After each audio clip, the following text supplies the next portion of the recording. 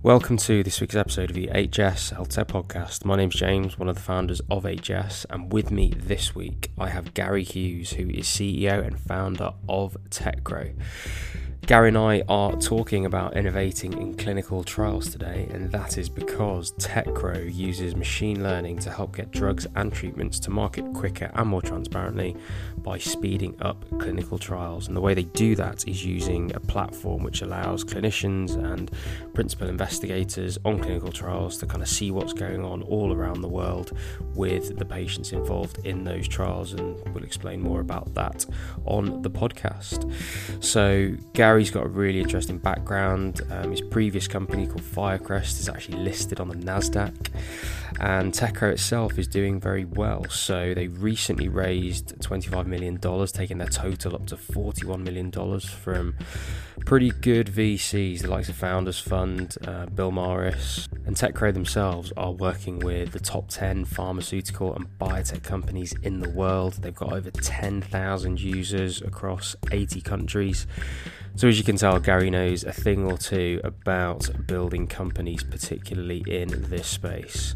So on the podcast, we talk about Gary's background, we talk about Teckro and the products and how that actually works in practice, and we talk about the space itself. So people listening that might have ideas or companies looking to innovate in clinical trials, Gary shares his expertise in doing that for his career. So as always, if you want to get in touch with us, you want to give us any feedback, you want to suggest a guest, then feel free to get in touch with us. Our email address is info@hs.live.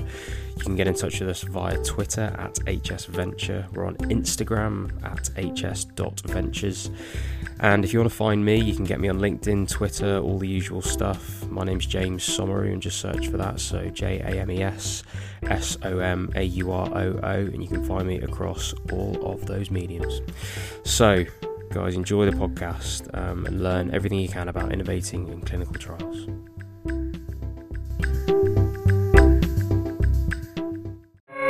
Gary, welcome to the HS Health Tech Podcast. How are you doing? Very well, James. Thanks for inviting me. It's good to be here. Awesome. Where are you speaking to us from today, Gary? Today, I am speaking to you from our offices in Limerick, Ireland. So for anybody who doesn't know where that is, it's just midwest of Ireland, more towards the west coast. Lovely. What's the weather like down there? Surprisingly good today. Normally Is it? rain, but today it's quite pleasant. Awesome. It's been all over the place for us. But anyway, Gary, so for the benefit of our listeners, I know that we've had a quick call before where you told me a bit about your awesome background and stuff. So yeah, for our listeners, why don't you tell us your story? Sure. Not quite so sure about it being awesome, but happy. Oh, it is modest. Yeah, I guess my own background, I studied industrial design with great ambitions of following in the footsteps of people like Dieter Rams and famous product designers like that. But somewhere along the line got sidetracked and seduced by technology in the mid-90s, and worked for a couple of e-learning companies initially in Dublin, and then got an opportunity to move to the US and work with Microsoft in their Washington offices. Did that for a spell, and then came back to Ireland and had an encounter with what you might call a proper entrepreneur. And this was when the dot-com bubble was in full flight. But it was kind of a crazy, exciting time, and just that sort of can-do attitude and nothing is impossible type vibe that we had back then. And just was mesmerized by that whole idea of just trying to create value, create a company, come up with product ideas, and really leverage the internet in a way that could get that out there to a much larger audience. That particular startup I was involved in didn't succeed, but I think the learnings from it and just the bug of entrepreneurship really kind of bit. And following that, two co-founders, Nigel Hughes and Jacek Skrzypiec, and I, we set out to create our first company, which was called Firecrest Clinical. I often use the story. It's a bit like a couple of guys wanting to be in a rock band. It's only when you start that you realize you have to learn to play the instruments. So we spent a good bit of time, I guess, just trying to figure out what it meant to really run a company.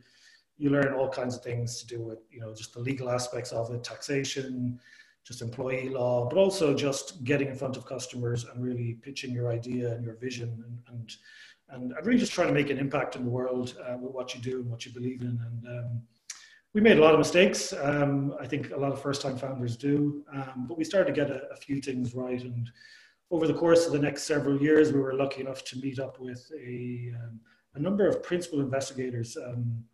One of the co-founders has a medical background, and we got an introduction to a couple of principal investigators and really started to get an understanding for how difficult and complex clinical trials are. And it's surprising that even 15, 16 years on from when we established Firecrest Clinical, that those problems are still very much prevalent today. But really just got an understanding of some of the challenges just to be an investigator in a clinical trial, just everything from study startup, just the day-to-day conduct of the trial, just a lot of the sort of the touch points, the bureaucracy, if you like, of being involved in a clinical trial, just the paper aspect of it. And we set out to create, if you like, a training platform really for physicians and site coordinators working in clinical trials. It proved to be quite successful. We scaled it up over a number of years. The company was acquired by ICON in 2011. ICON are a global clinical research organization. And we were part of ICON. Just typically what happens in some of these acquisition type deals is there was a period of time we had to stay on. And we did that for 2 years. Had a great time, great company, great people. But I guess that bug of just really wanting to build and run our own companies, that still was very much strong in all three of us. And I guess as well, also just the experience of being in a global CRO and seeing kind of just the complexity of clinical trials on a global level. We just seen this huge opportunity there to really rethink many aspects of how trials are conducted today. So end of 2013, I think, if I remember correctly, we left ICON. We spent a bit of time just trying to figure out what our next move was going to be. And then 2015, we established Teckro. And without going into too much detail too early, I guess really Teckro for us was almost looking at clinical trials as if you had a blank piece of paper and saying, if you could design the perfect clinical trial and do it in a way that engages as many stakeholders as possible in the process, is as frictionless as possible for anybody participating in the trial, but also has that longer term goal of really just making clinical trials more accessible to patients around the world. How would you do it? And we thought about this for a long time, and we just felt in order to do it properly and to really make an impact, if you like, we wanted to start from the perspective of something that was simple and easy to adopt, but something that could scale into a much bigger platform that could be used to run large scale clinical trials over time. So that was kind of the kind of brief history and how we got into Teckro. But as I said, started in 2015. We've been kind of up and running now for the last 4 years. It's been a pretty wild journey in some respects. Things have moved exceptionally quickly. And I think for us, it probably comes back in some ways to my own product design background. I think probably what's the most important thing for us overall is just the idea of simplification in clinical trials. I think we touched on a little piece of that when we were in our previous company, but I think really understanding some of the challenges that busy research staff have on a day-to-day basis. Just the minutes that they have with patients. It's not hours. It's not endless amounts of time that they can afford to be looking at technology platforms or interacting with systems, but just the minutes they have with patients and just how vital that interaction is. And if in some way we can make a digital touch point that makes sense for every physician in a clinical trial, makes sense for every research nurse or coordinator in a clinical trial, and do it in a way that's simple, that's attractive, that makes their jobs easier, that obviously hopefully makes the clinical trial easier to conduct, and does so in a way that ensures the safety of patients. I think that's something we aspire to all the time. I think if we can achieve that, we'd be very proud as founders of this company. Very cool. I want to take us back then, all the way back to one of the first things that you said there, which was that you did industrial design. So I've just spoken to Andrew Barraclough. I've interviewed him for the podcast actually. So he's he's VP of Design and Innovation at GSK. So he was talking to me about what design really means and how design thinking actually means that people that have studied design make excellent founders of companies, because what they do is they don't just make things look cool as one paradigm of what design is, or make things look flashy or streamlined or whatever. It's actually just thinking about processes in a completely new way, in a completely systematic way, and actually thinking of how to solve problems through creating systems and he talks about how that is actually what design thinking is. So I guess my question is, that grounding in industrial design, actually studying industrial design, has that set you up to develop these companies, and has that been a major asset in how you've set these up and thought about them in the early days? I guess in a subliminal way, yes, it has. I mean, I've never really thought about it that way. I guess it's just probably something that's come naturally to me in the way I think about products and how we've approached things in the past. It is very much how do you solve a problem? For example, like clinical trials, or just trying to understand and empathize with the end user and where they are and what's important to them, and how you can, I suppose, set out to solve some of the problems that they have. I guess, I never really thought too much about, here's a business idea, or here's the size of a market, let's go in there and try and figure something out. It's pretty much been just observing problems, or hearing stories, or interacting with people where they're conveying to you some of the challenges they have in their everyday life, and really starting to think about how we can do that differently, or how we could maybe work with them in a way that would solve some of those problems. Yeah, so let's talk about the I guess the customer then. So with Firecrest Clinical, or I guess beyond that, even with Teckro, so you've gone from studying industrial design to actually then working with, as you say, principal investigators for clinical trials. So how did that come about? You say you didn't pick a market and you didn't pick a field, but you've picked a very large market and a very lucrative field in pharma, with obviously lots of problems to solve and lots of highly paying customers, which is a good market to be involved in. So yeah, tell me about that. Tell me how you moved into pharma. Yeah, so I guess it started out in a very simple way. I mean, we were doing general things around technology and looking at certain things in just healthcare generally. And just through a series of introductions, happened upon somebody who was involved in running a clinical trial and just shared the first-hand experience of what it was like. And I think, recounting just some of the issues, even with just attending investigator meetings and just the time it takes. And, it's almost like when you are there, it's in some respects death by PowerPoint for 2 days. And then you leave and you're expected to know everything about the trial and conduct it perfectly from that point on. So it was, in some respects, it was just pure luck. We just managed to get an introduction, and I guess it's just probably the way I've always thought about things. It was just seeing what we were doing and how it could be adapted to that particular problem or that particular opportunity. And it started from there. And then we just, I guess maybe on the more entrepreneurial side, we started to then approach different pharmaceutical companies, talk to them about what we were doing, probably did 100 different prototypes of different ways we felt we could address some of the issues and make a more engaging and technology-based experience for their investigators and research sites.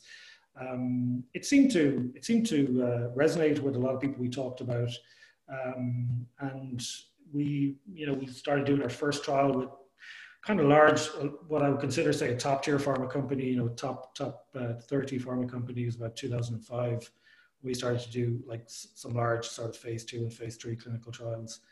And then it was just a process of, just seeing how users interact with the product, continue trying to refine it. At the same time, I guess, refining our own internal processes, looking at technology that was evolving, and just adapting all of these things. But I think overall our approach and has been, and it's very much true to this day with Teckro, we've always thought of technology as, and the way we work, it's very much, it's not what we can add, it's more what we can take away. I think if you talk to any doctor or nurse on a clinical trial, or even in healthcare generally, the last thing they probably want is another technology to be landed on top of them. And I think it's because people don't really think about, how that piece of technology fits into their everyday world. I remember recounting a story with somebody. I think there was an article in a US publication where they're talking about just electronic medical records. And I think some hospital group in the US had spent 100 million on the software, but ended up spending something like 1.5 billion on the implementation. And I think if you were to step back and talk about electronic medical records, for lots of reasons that make lots of sense. But if you're a busy physician and you've got like 10, maybe 15 minutes max with a patient, and you've got to spend maybe 10 to 12 minutes of that session on a computer screen, looking at the computer, trying to fill out fields in an electronic medical record, the patient becomes very secondary in that conversation. And anyway, the long and the short of this particular story was that particular organization. What ended up happening was they hired what they called scribes, so somebody who would sit in with the doctor. So while the doctor was talking to the patient, you would have what they call the scribe who was filling out electronic medical record beside them. And I think in many ways that's kind of typical of a lot of technologies and how they're introduced. They may make sense to somebody centrally who needs to get a global view of something. They may, have maybe they can give you the offer of operational efficiency, or it's easier to clean the data, or whatever the case might be. But just thinking about it from a human perspective, the cost, the interaction cost, if you like, of just interacting with that technology. And we see that all the time, particularly in clinical trials. If you think about it, you're a busy physician, you've got 10, maybe 15 minutes with the patient. Are you really going to spend 5 or 6 minutes, trying to, get onto a computer, log into a website? You probably forgot your username and password, so you have to reset it. Get into a system, navigate through a number of screens to maybe open a PDF document to try and look up an answer, or to log in to register some activity. And I think that's what's missing in a lot of technology in healthcare. People aren't really thinking about the interaction cost of what it takes to use that technology. I think that's kind of where we come from. We think about it more, as I said earlier, it's like, it's not what we can add, it's what can we take away. And I think for me, if we're going to introduce a new technology like Teckro, it has to remove something else in the process. It has to take away the interaction cost of interacting with paper, for example, or interacting with an online portal or some other third-party system. It has to save time. It has to feel in some ways almost like it's not a technology. It just feels like something that you would do as frequently and as casually as you might look up the weather or look up a sports score or things like that. I think if you don't get to that point, then in some respects, technology has failed. I think as well, if you think about things like electronic data capture, which I'm sure a lot of your listeners are familiar with if they are working on clinical trials. And again, conceptually, the idea makes perfect sense. It's been around for a long time, 20 plus years at this stage. But if you look at the time it takes when a patient visit happens to when the data finally makes its way into the data capture system, and if you talk to any drug company, they will give you similar estimates. It takes about 3 weeks on average. So patient visit happens today.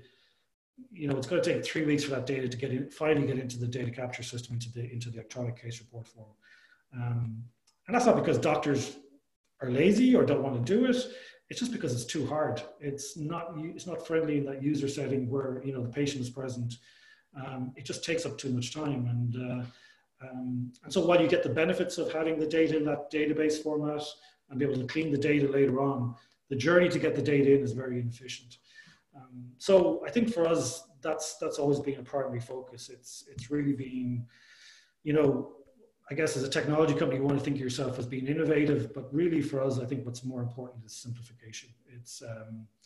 It's really, how do you make this a technology that's almost invisible during the course of the conduct of the clinical trial, but yet it's something that people use hundreds of times throughout the trial. And those interactions can be as quick as 15, 20 seconds, whether that's to get an answer, whether it's to get, to connect with somebody, to contact somebody about an issue. It needs to be that quick, that seamless, and that frictionless. Otherwise, it's not going to succeed. Yeah, I totally agree. And there's loads of things actually that you've just mentioned that I would agree with. And one of them, interesting phrase you used, an interaction cost.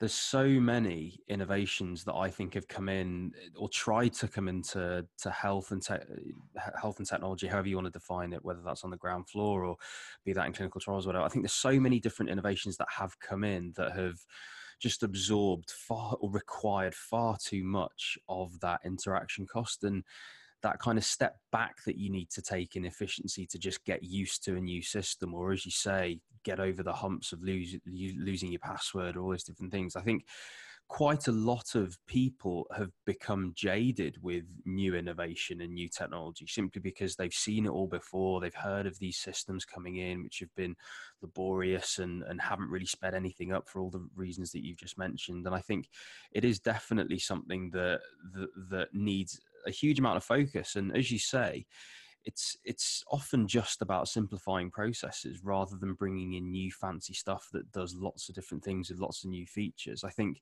those are the things that people get jaded with, because at the end of the day, I don't think people have really got the energy to be taking, all the time really, to be taking huge steps backwards in efficiency just to learn a new system, to integrate something new. And I think, yeah, absolutely, I completely agree. The first step of any new innovation is to just ensure that there's a net reduction in work, and to absolutely make sure that in learning how to use those systems, you don't have to get horrendously inefficient, because otherwise you just will not get the adoption and the take up. Yeah, I totally agree. I think we're singing off the same hymn sheet here. Yeah. So on that note then, Gary, talk to me about Teckro. So on a really basic level, and bear in mind that obviously you come from a pharma, biotech and all that side of life sciences in terms of innovation. And I come more from the ground floor clinician, then digital health and modernizing healthcare in that kind of ground floor of health. So we come from slightly adjacent worlds. So tell me about Teckro and tell me, I guess in simple terms, what was the problem that you were going after initially? And then what's the solution? And it seems to me it might be a suite of solutions all around efficiency savings. But yeah, talk to me about that and kind of talk me through, I guess, a user journey, be that a clinician doing clinical trials or a principal investigator or something along those lines. Sure. So as I mentioned earlier in the conversation, I think when we set out to create Teckro, we had this idea, how could you design the perfect clinical trial? Where would you start? And I think the obvious place for me was the protocol. And I think, I hear a lot of talk about digital innovation and digital transformation, and there's big data platforms and patient centricity, and there's apps for this and that. But at the end of the day, the primary interface for a clinical trial is the protocol. You can have all these great technologies and all these great other ideas, but what people are going to interact with the most and what they're going to touch the most often is the protocol. Right now, that happens to be primarily on paper. And also, in some cases, it might be on a PDF, somewhere in a portal that you might have spent 5 to 10 minutes trying to figure out how to get onto it. So I think for us, that was kind of the obvious starting point. And just really wanted to create that sort of digital touch point that would enable us to then start to look at other aspects of the clinical trial. What we really want to do is almost create the digital infrastructure for clinical trials, and that would enable new ways of running clinical trials. So I guess from a starting point, these are all the learnings we would have had from our past sort of 15 years in previous companies and working in clinical research. A lot of people focus, and it's something I think every tech company at some point falls into this trap. I think a lot of people like the idea of being, disruptive, and, technology enables a lot of things and people get excited about it and they try to do kind of, in some cases, way too much. But our focus this time was really about adoption. As I said, it's aligned very much to the idea of simplification and removing friction and trying to solve a lot of those problems with how people interact with technology, particularly in the clinical trial setting. But really we wanted something that had immediate and obvious value to every stakeholder.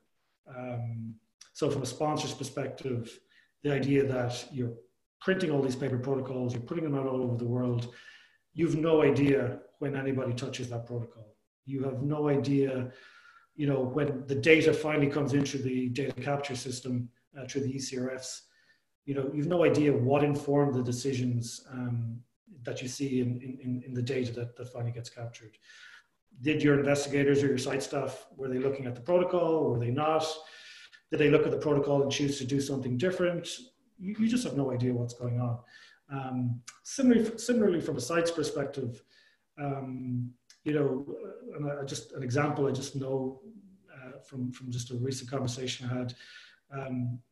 If you were to look up something like hypertension, so a patient presented and you needed to deal with hypertension. If you went to a paper protocol, there's probably one reference on the page, and I think the protocol I was looking at was like page 60 or something. There was a paragraph on hypertension management or something. If you finally got onto a portal and did a keyword search of a PDF, Control F, and just went through it, you probably would have got 40 or 50 matches across maybe 20 or 30 pages. So it's very difficult to really get an immediate answer that's really relevant and related to the context that you're in. So, if I wanted to look up, it was emergent hypertension, or it was part of a follow-up plan, or it was even something that was happening during screening.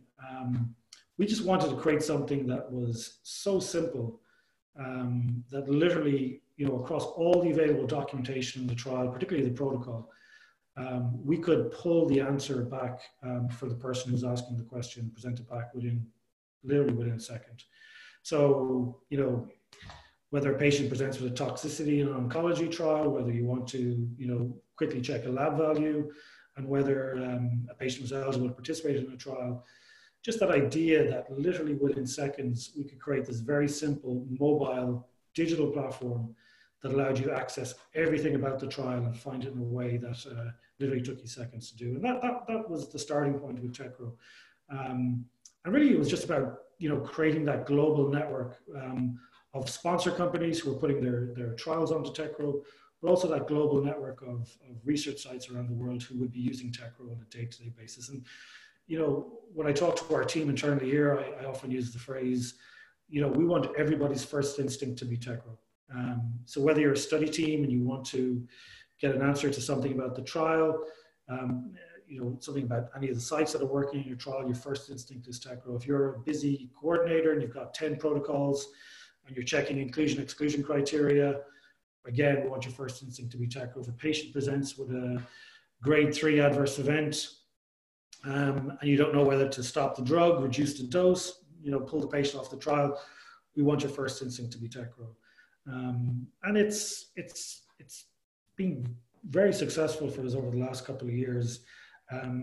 One of the surprising answers we get from investigators in particular when we show it to people is, I can't believe no one's thought of this before. And so I was just about to say that. So as a ground floor clinician that has obviously prescribed my fair share of drugs that I know have been through trials, my assumption would have been that when, we hear about the different phases of clinical trials and, how drugs come to market and things, and we get that as a clinician and we understand it in principle. And I would have assumed that within the last 10, 15 years, a platform would have developed so that if somebody was doing a trial, that trial would be registered on a platform where everybody included in the trial, as you say, all of the stakeholders, whether they're doing a trial, whether they part of it in Southampton or they're part of it in Glasgow and they have patients with issues or whatever it is with problems, or they just want to find out more. I would just have assumed that there was a consolidating platform that did all that. So I suppose the best ideas are simple at the end of the day. Yeah, and I think as well, just on that, I mean, I also think the simplest ideas are sometimes the hardest to execute. Because it's easy to add 20 buttons on a screen. It's easy to have layers and layers of information, and you put all that sort of work on the end user to figure it out. It's really hard to strip things back so they are so simple. We've had that on the podcast before. I think it was Jonathan from Perfect Ward said that, simplicity at the front end requires a heck of a lot of complexity at the back. Yeah, and again, when we started out, we didn't really have an idea how complex it was going to become on the back end. But it's so true. I mean, it's the sophistication, if you like, is what people don't see.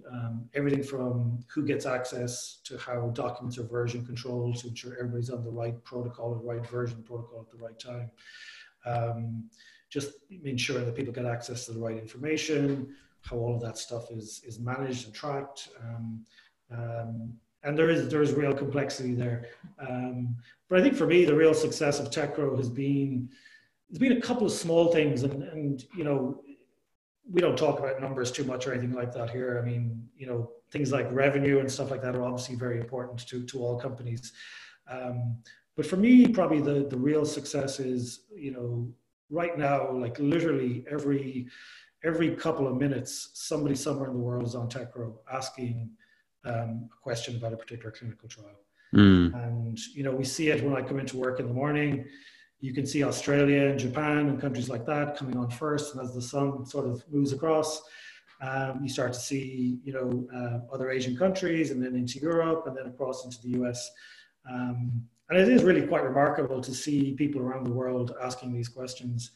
What's also been hugely, I guess, a huge satisfaction point for us has been some drug companies have started coming to us, sponsor companies have come to us and have asked us to work with them on clinical trials, which isn't really heard of. Normally vendors, you know, go to the big companies and, you know, please buy our goods and services. We'd love to work with you. And that has come about directly from investigators who have been on a trial that's used Teckro, and then have been approached to work on another clinical trial and have requested Teckro because it saved them time. It's made their lives easier. It's made everything so much more immediate to them and more accessible. So they're kind of the things that really, I think, resonate with the team here. And that's the sign that we're really making an impact. It's when you get buy-in from the end user, when you start to hear those type of stories start to happen, you start to see those type of network effects start to happen. Yeah, exactly. That's when you know it is working on a level. You know, we can talk about numbers and stuff like that and things like that. You know, but you know, I think for somebody who joins Teckro or is working in the company, you know, numbers don't really mean anything. What's really impactful is when you can see, you know, somebody in, you know, Florida who's, you know, looking up a toxicity management plan, and you know you're having an impact on the conduct of that clinical trial, or somebody's looking up inclusion criteria, you know, in Tokyo. And that's a sign that, you know, we've got buy-in from physicians, we've got buy-in from the really important stakeholders who are on the front line, who are, you know, conducting these clinical trials, who are, you know, that first line to patients, and that's really rewarding to see them. Yeah, and I think it's because it's very clear that you solve a problem for everybody involved. I've got friends that were at medical school with me actually that moved into clinical trials, and I can empathise with his position when, you know, he needs to look things up and needs the answers to questions very quickly, and obviously needs that information very quickly. And so I can see now exactly where this fits into certainly a clinician, and how there is a value proposition for a clinician very, very clearly. But it strikes me that what you talked about at the start with speaking to all of your customers, users, end users, you know, you've really mapped out all the different value propositions to create a platform that, to be quite frank, isn't actually that disruptive. It's more just, and it's almost what should have been happening anyway. It's more just giving people the opportunity to get the information that they want, which doesn't strike me as particularly disruptive. I don't know if you'd agree with that. Absolutely. I mean, and that's exactly what we set out to do. It's as I said, it's not about being disruptive. It's really about focusing on adoption. I think when you get buy-in from the end user, particularly, you know, healthcare professionals around the world, I think it's over time you can start to introduce other products and services on the back of that. As long as you stay true to those principles of simplicity, and really removing friction and trying to take away from the burden, not add to the burden. But I think for us, very much, it was very deliberate. It was really a focus on adoption, not disruption. And I've used that phrase a lot of times. Currently here in Teckro, also talking to customers and even to our investors. I mean, I think that's the critical thing. I recall a very early conversation we had with Founders Fund and the team there, and that was one of their questions too. It was like, we know you guys are experienced, you got a good team, you got a great track record, and I get the product, it makes sense. It's like, but can you really get doctors to adopt this? And I think that was a fair question, because I think there's been so much talk about technology in healthcare, probably for ever and a day. Nothing has really made the breakthrough or has really had that sort of impact. And getting doctors to adopt technology is very difficult. And I think that we've managed to do that.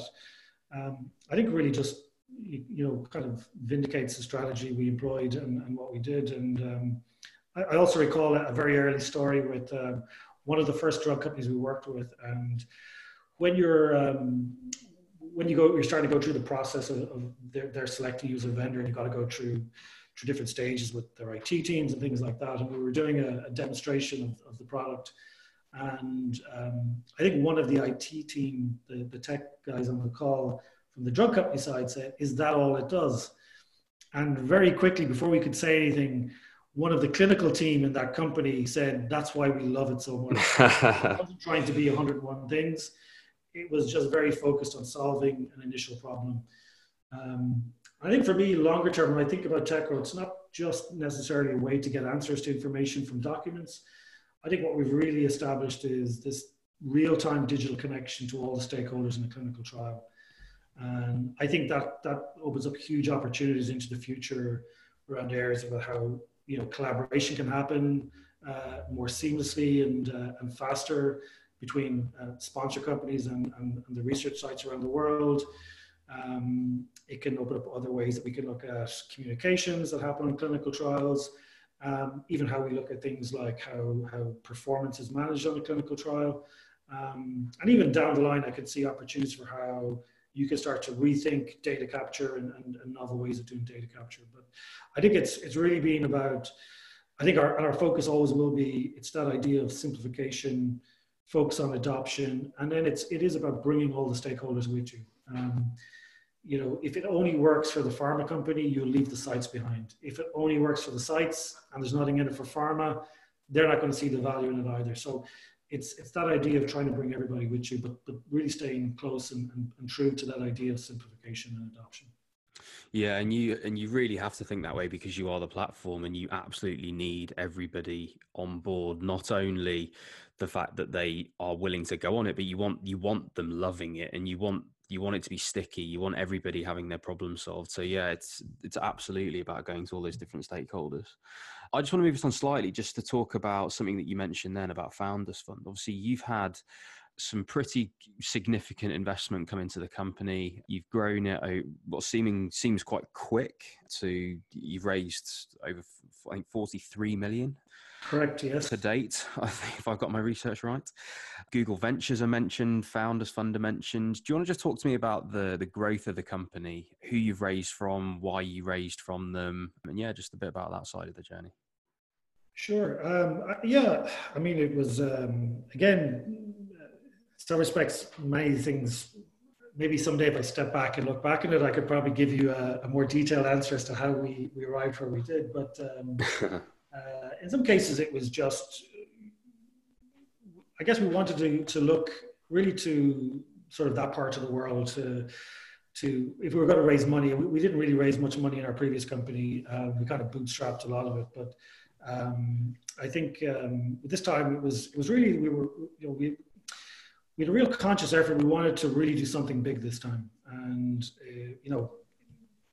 I guess maybe other people might have thought we would have done another startup like our previous company, got it to a certain point, flipped the company again. But that really wasn't what we wanted to do. I think, it was really about, could we solve really big problems this time, and really do something that was much bigger than we ever imagined in our previous company. And we're lucky enough to get introduced to people like Scott Nolan and Founders Fund, and again, just the benefit of their experience. I think they just see so many companies. They get exposure to an awful lot of stuff, and I guess it's interesting when they do take, they show an interest in your company and what you're doing, and And in some respects, it happened relatively quickly. I think we had a couple of meetings over a relatively short period of time.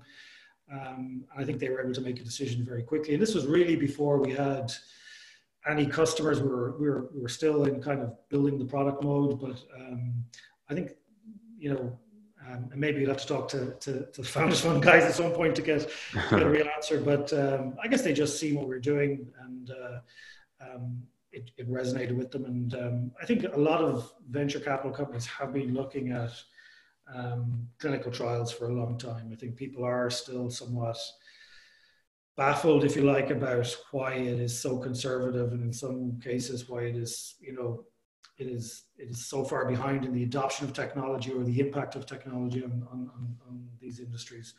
And I guess we're just able to show a real deep understanding of the industry itself, but also what was required to work in it, and just our ideas again around just how to work our way in, how to come up with a product and a strategy that would make sense and that could scale and could grow over time. So that was really the introduction to Founders Fund. And again, just, I think it's the benefit of being, the network that exists out there. We got to meet some really impressive people. They introduced us to some other people. And then we're really fortunate we got to meet a guy like Bill Morris, who's a really exceptional guy, did incredible stuff during his time at Google Ventures. And he had just started his own fund, Section 32 at the time, and met Bill, very informal conversation, just a really nice person. Kind of told him our story, what we were doing. And Bill came on board as an investor in our B round. We also had met an East Coast fund based in the DC area called Sands Capital. And again, had co-invested, I think, with Founders Fund on some projects, and I think that was where the connection was established initially. Again, just very aligned. All the funds we've brought on, all the investors we have, very similar in their approach. They're all very founder friendly, all very supportive. None of them have a particularly short timeline where they're looking for you to get out in 2 or 3 years' time or do X, Y, and Z. I think they all understand the complexity about building a large company and scaling it over time, particularly in industry like clinical research. And then more recently, we did a Series C round with a fund called Northpond, who led the fund, and a really impressive guy there called Michael Rubin, who heads up that fund. And Michael had been an investigator himself on a number of clinical trials, understood the problems firsthand, and came in and backed us as well. So it's been one of those stories, I guess, where it has been about being lucky enough to get introduced to some people, having a compelling story, and be able to show what we were about, show that we were really authentic in what we were trying to do, that we really believed in what we were setting out to do. And really that change was possible in this industry, but it needed a very pragmatic approach. And I think as we've onboarded customers, we've been able to bring in more investors over time. And I think that's really what's brought us to this point today. Yeah, I think you are being quite modest there as well. I mean, you do make your own fortune, you do make your own luck. And I think you guys being such an experienced team with, as you say, a really deep understanding of the problem that needed solving, I think it must have been a very compelling pitch, to be perfectly honest, given what I know about you and what I've read and what I've heard about your background and the way you've started it, particularly even when you had the idea, for something that just seems so simple and should have happened quite a long time ago from what I can tell. But I get what's interesting me there as well is the market that you mentioned, that clinical trials is such a big market, does have big pharma companies involved, which obviously means there's a lot of money, and it's an area that could do with quite a lot of innovation. And we hear it quite a lot on a lot of events that I go to. There's always people talking about innovating clinical trials, and there's a lot of very, very small startups that are trying to innovate in clinical trials. There's a lot of talk, or there was at least a couple of years ago, about how AI and machine learning is going to go in and change clinical trials, and lots of promise. And it seems to me that you're very well placed as the platform in the middle to comment on what you think is going on at the moment, what is hot air, what is potentially high on the hype curve and will be dropping quite soon. So yeah, talking about the area of clinical trials and innovation in general, what's going on, what's good, and yeah, any buzzwords that we should try and avoid. Yeah, I can do my best. I don't know if I can give you the definitive sort of analysis on what's going on from a technology perspective, but there's no doubt there's a lot of things going on. I think and you see different trends happen over time, and there's certain buzzwords that kind of come to the fore every now and again. So I think blockchain's come up a couple of times as well in the past couple of years, I've heard. Lots of buzzwords like that. Yeah, so a number of years ago, it was all about big data. Then there were things like risk-based monitoring. Now all the talk is about patient centricity and virtual clinical trials and different things like that. And it's kind of interesting. I mean, look, I think given the nature of clinical research and, just how important it is in terms of just bringing new medicines to market, you have to applaud everybody who tries to come and do something positive. For us anyway, I think you can't really ignore the physician. I think to us, the physicians are always the gateway to the patients. And, I can see things like virtual trials being attractive from a cost-saving perspective, or a way of trying to connect with patients earlier, or try to recruit patients faster. But very much, if you think about it, the physician is the trusted advisor, if you like, to patients. And we always kind of started with the point that, how do you attract more physicians into clinical research? Like, one of the big problems is there aren't enough patients in clinical trials.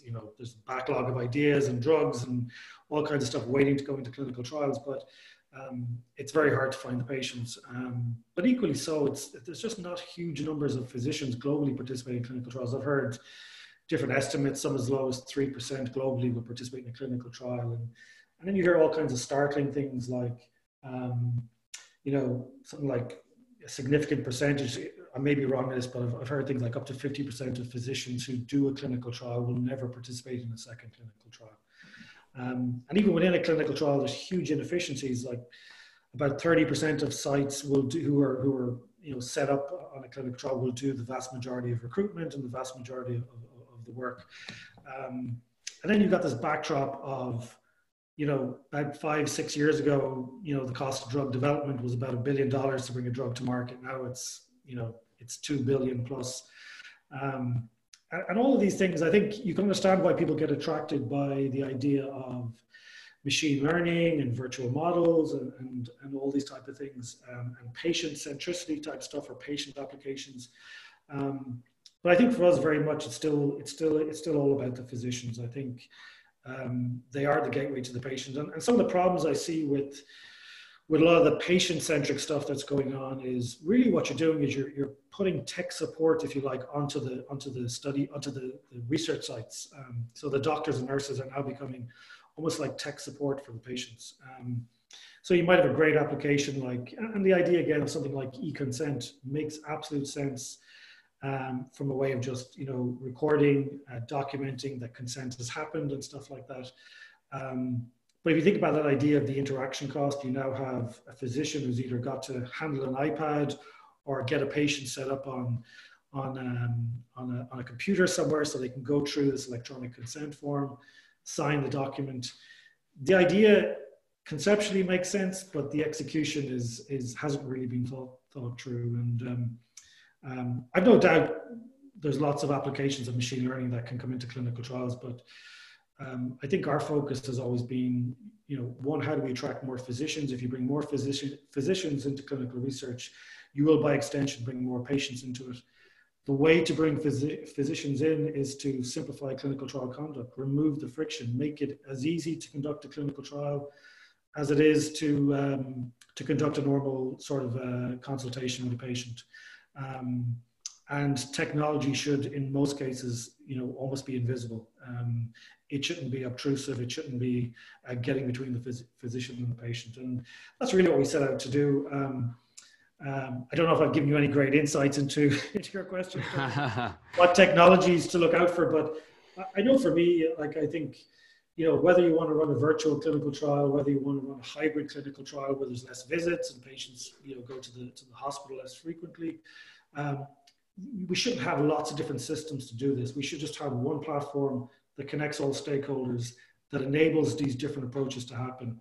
And I think having multiple systems that are kind of only do one thing or only enable one way of working, I think you're just creating more noise and more clutter. Because physicians are never going to work on just one clinical trial for one drug company. I mean, if it's successful, and we see it, a lot of the research sites we work with around the world, they're working with multiple different drug companies and across multiple different clinical trials. So they don't want different sets of technology and different sets of approaches for every study. And I think that comes back to the idea of giving them something simple that's easy to adopt and something that they will want to have in every clinical trial. Mm.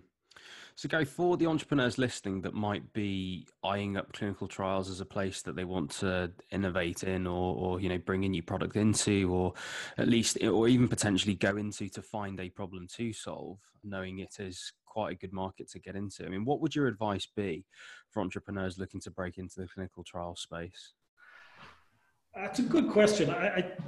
I think the first thing you've got to be aware of that it is a conservative industry in some respects. It does require a lot of change in management within pharma to adopt any technology, as well as the sort of the knock-on effect of trying to get investigators and coordinators around the world to adopt it. But I think it's just understanding it's not necessarily a quick sales cycle. It's going to take time. You have to have a lot of things in place just to satisfy the regulations, everything from 21 CFR Part 11 to things like HIPAA if you're involving the patient and stuff like that. You need to have really robust and secure IT systems and platforms. You need to have really good quality management in place. And these are all just prerequisites before pharma are really going to be able to work with you and do a clinical trial. So I think a lot of people dive in, they've got an idea, they've got an interesting technology, but they don't necessarily know what's required to work with pharma.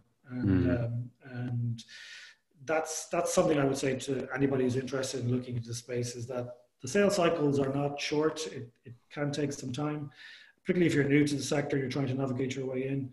And you do need to spend a lot of time thinking about just that sort of the IT, the quality, and the regulatory aspects of what you're doing.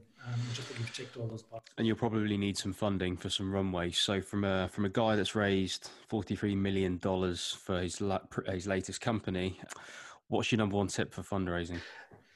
Again, I mean, there's no hard and fast rule. It really depends on, how successful you are with customer adoption.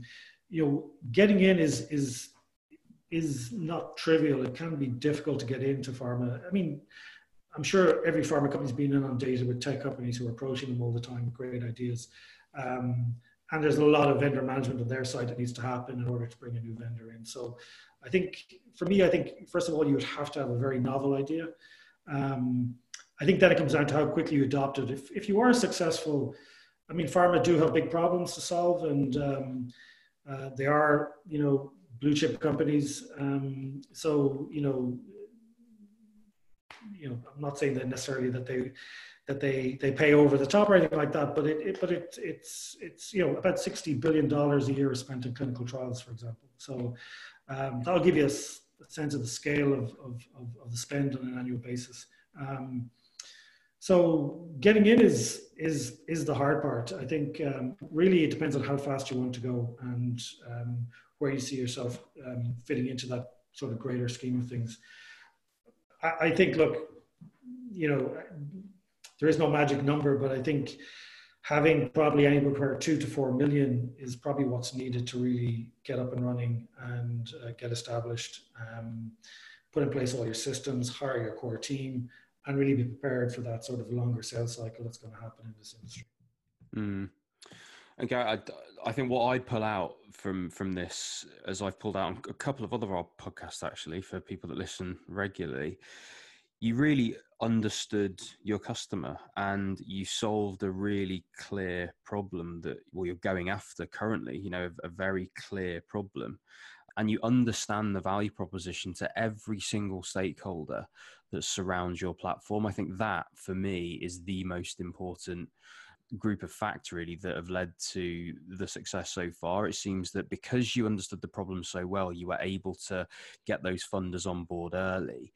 It also meant that you were able to get some early traction. And as you say, your nature's to bootstrap. And I imagine you got that traction very quickly with, you know, the early spendings of that 2 to 4 million. So it strikes me that you've pulled together just a lot of good principles, and you know, you're an experienced founder that's, as you say, made mistakes with the previous company before, which has all contributed to the success you're having now. And I think you're solving a problem that really does need solving. I think there's clearly people all around the world, all around the globe, every few seconds, I think you said, that are feeling some value from what you're doing. So yeah, from my perspective, long may it continue, and congratulations. Great. Thank you very much. So Gary, thanks so much for coming on. I mean, thoroughly enjoyed it. I think I've learned a great deal again, as I say every week at the end of these podcasts. But yeah, we end by just handing back over to you to close us out. So summarize about yourself, summarize about Teckro, and if you've got any asks of our audience, then feel free to ask away. Okay, yeah, I guess just in summary for me, I think first and foremost, we really believe in what we're doing. We're very passionate about it. We really want to have an impact on how clinical trials are conducted.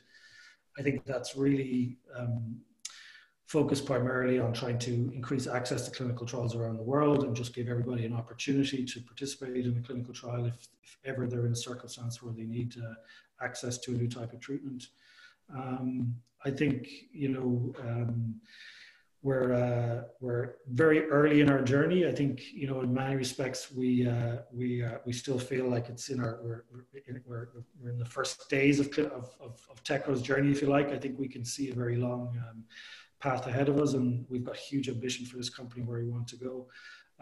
What's really important to us, and I think I've mentioned a number of times, is just really that connection with healthcare professionals and really trying to put ourselves in their shoes.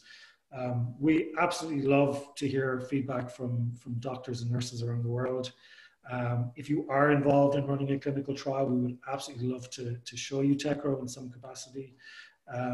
What we would also ask you is, if you are running a clinical trial, just ask your sponsor for Teckro. I'm sure we could enable some way of getting you onto the Teckro platform. Yeah, we're really excited about the journey we're on. We absolutely, as I said, would love to connect with as many research sites around the world as possible, and just have that dialogue and that feedback. And hopefully people can help shape our products and our platforms into the future with their own individual requirements and some of the challenges that they have in their everyday lives. So yeah, I think that's it, James. Awesome. And how can people get in touch with you?